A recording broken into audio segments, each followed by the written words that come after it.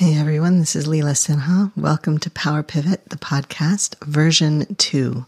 This is where we talk about business, leadership, ethics, community, and the way it all fits together. I'm glad you're here. I had all these great ideas this morning about things that I wanted to talk to you about mistakes and Rob Brezsny and Shilpa Jain and the possibility of colonial settler culture becoming a thing we can talk about.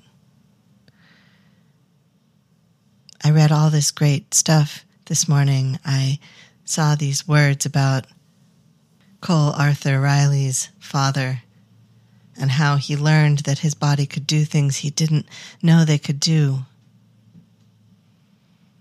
But what finally got me to plug the microphone in was none of those things. It was thank you notes.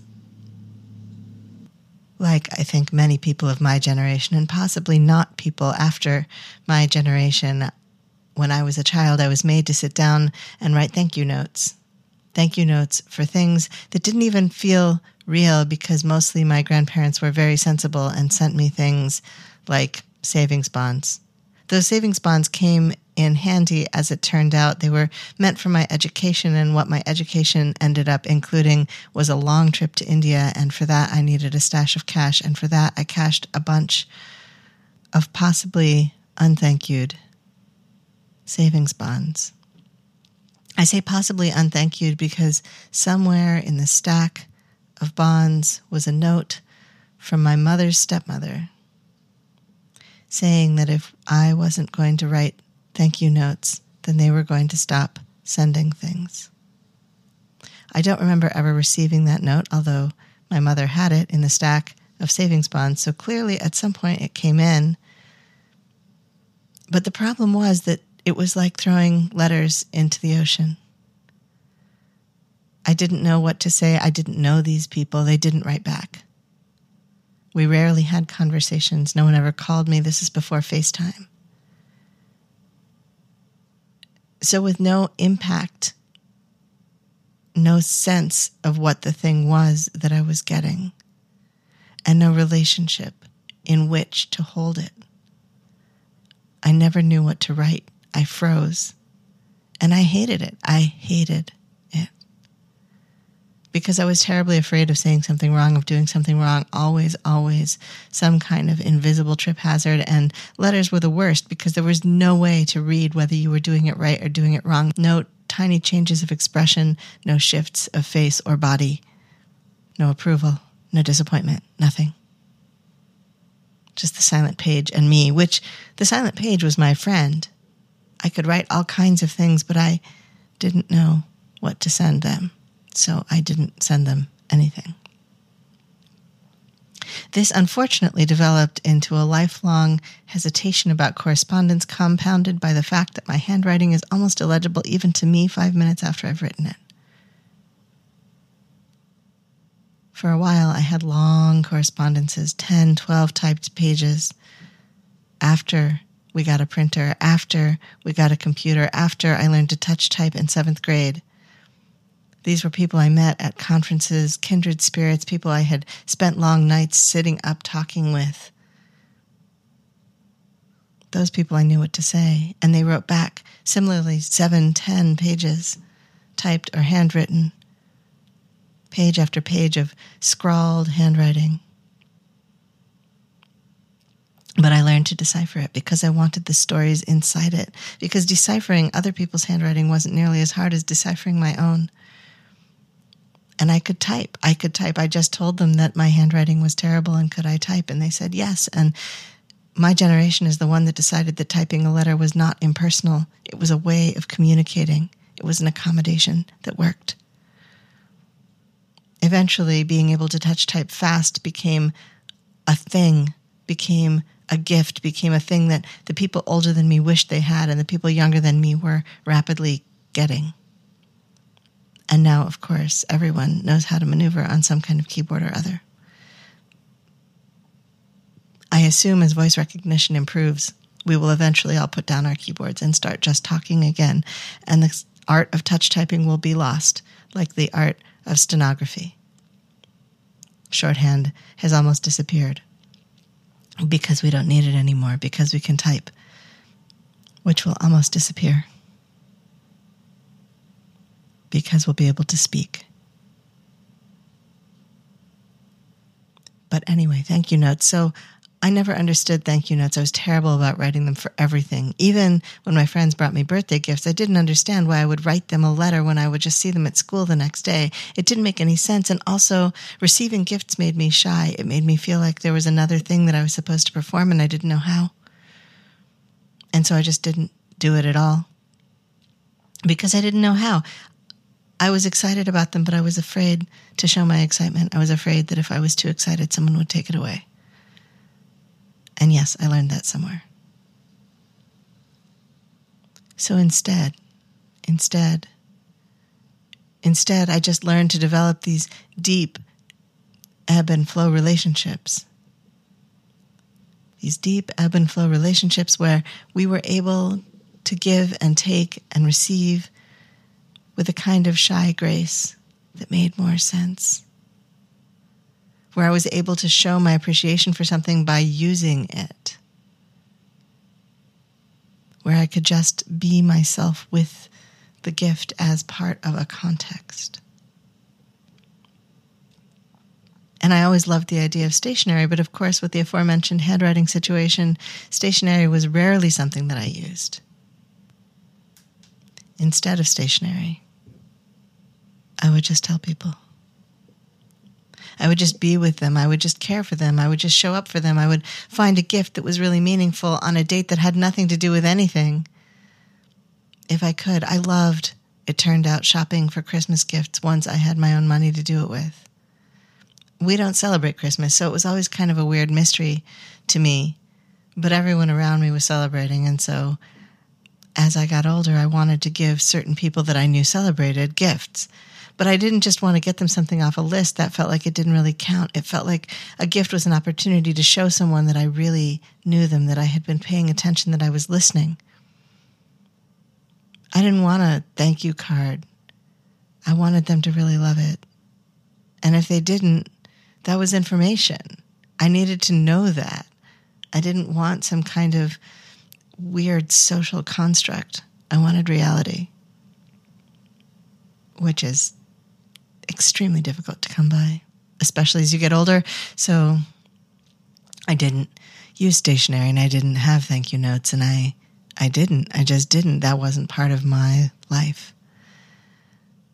And I got older and older, and the circle of people I shared gifts with is really quite small compared to a lot of people. The people that I need to tell are right there. And the people that I want gifts from are people who will understand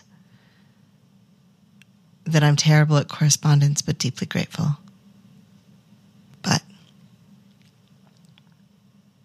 yesterday I wrote a thank you note.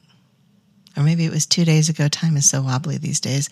Yesterday I wrote a thank you note to someone that I know, but that I know in a cadence and a space that the thank you note made sense. We don't talk that often, even though we could. We don't chat that often. We don't send texts to each other all the time. We stay in touch, but not furiously. And she had said she was sending me a book, and I had forgotten, honestly, that it was coming, but then it showed up in a cute wrapper with a sweet card. And I knew what I wanted to say. I knew that it came from me. It was real. It was the logical, real response. And so I sat down with a card and a fountain pen, and I wrote a thank you note, and then I used a gel pen to address it because I live in the Pacific Northwest, and the address would be hopelessly smeared by the time it arrived at its destination if I used water-soluble ink. And yes, I know I can get waterproof ink from my fountain pens, but I don't use them well enough. I don't maintain them well enough to take a chance with waterproof ink. I would ruin my pens. But there's something about holding that pen that makes my handwriting just a tiny bit more legible. I think it slows me down a little. So then this morning, I looked at my list of things to do, and it said, thank you notes for this and that. I have risen to the position in one of the organizations where I work. I have risen to the position where it is my responsibility as interim director to write thank you notes. I have inquired of one of the donor contacts that I have whether paper thank you notes are still appropriate, because I have had the experience of trying to write a thank you note and having it come back to me 2 months later, mangled by the machinery of the post office, marked return to sender. So I don't know what that was about. But people don't expect paper correspondence that's meaningful anymore. People expect bills, maybe in the mail, and people expect advertisements and form letters. But it's rare to get a handwritten envelope. I deliberately choose non-business size envelopes for this reason. But it is very odd to have risen to the point where it is my responsibility to represent an organization and say thank you. Thank you because we are grateful. Thank you because your money does make a difference. Thank you. Thank you for being present with us. Thank you for trusting us to make our own decisions about this money. Thank you for giving us the resources we need to care for ourselves and the people who are part of our organization. Thank you. It's really easy for me to write these thank you notes. I don't necessarily have a deep relationship with each and every donor and donor organization, but what I do have is a strong sense of exactly what this gift means and the kind of organization that is giving us the money, the kinds of people that are giving us the money. And the kind of impact this money can have is unreal. Because I also see the other side. I routinely engage with people who need funding to do important life-saving things, life-changing things, life-sustaining things. And because I do that, because we have that, finding the words is effortless. Unless I'm so choked up that I can't figure out what to say for a minute. And so I have come to the point in my life where I am pacing around my office saying, I need thank you notes. I thought I had some thank you notes. I guess I'm going to have to go get more thank you notes, like the stationery kind. I don't know if thank you notes are still considered appropriate, paper ones with stamps and handwriting, but that's how I'm going to go about it, at least until I absolutely can't scale it anymore. Because these gifts are life-changing. They're life-changing.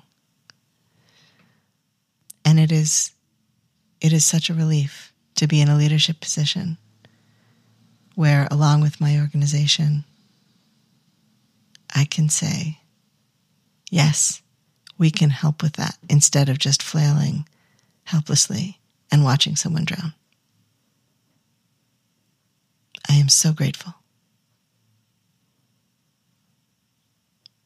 And I guess maybe I'm a grown-up now because I know what I need to say and I know how to say it.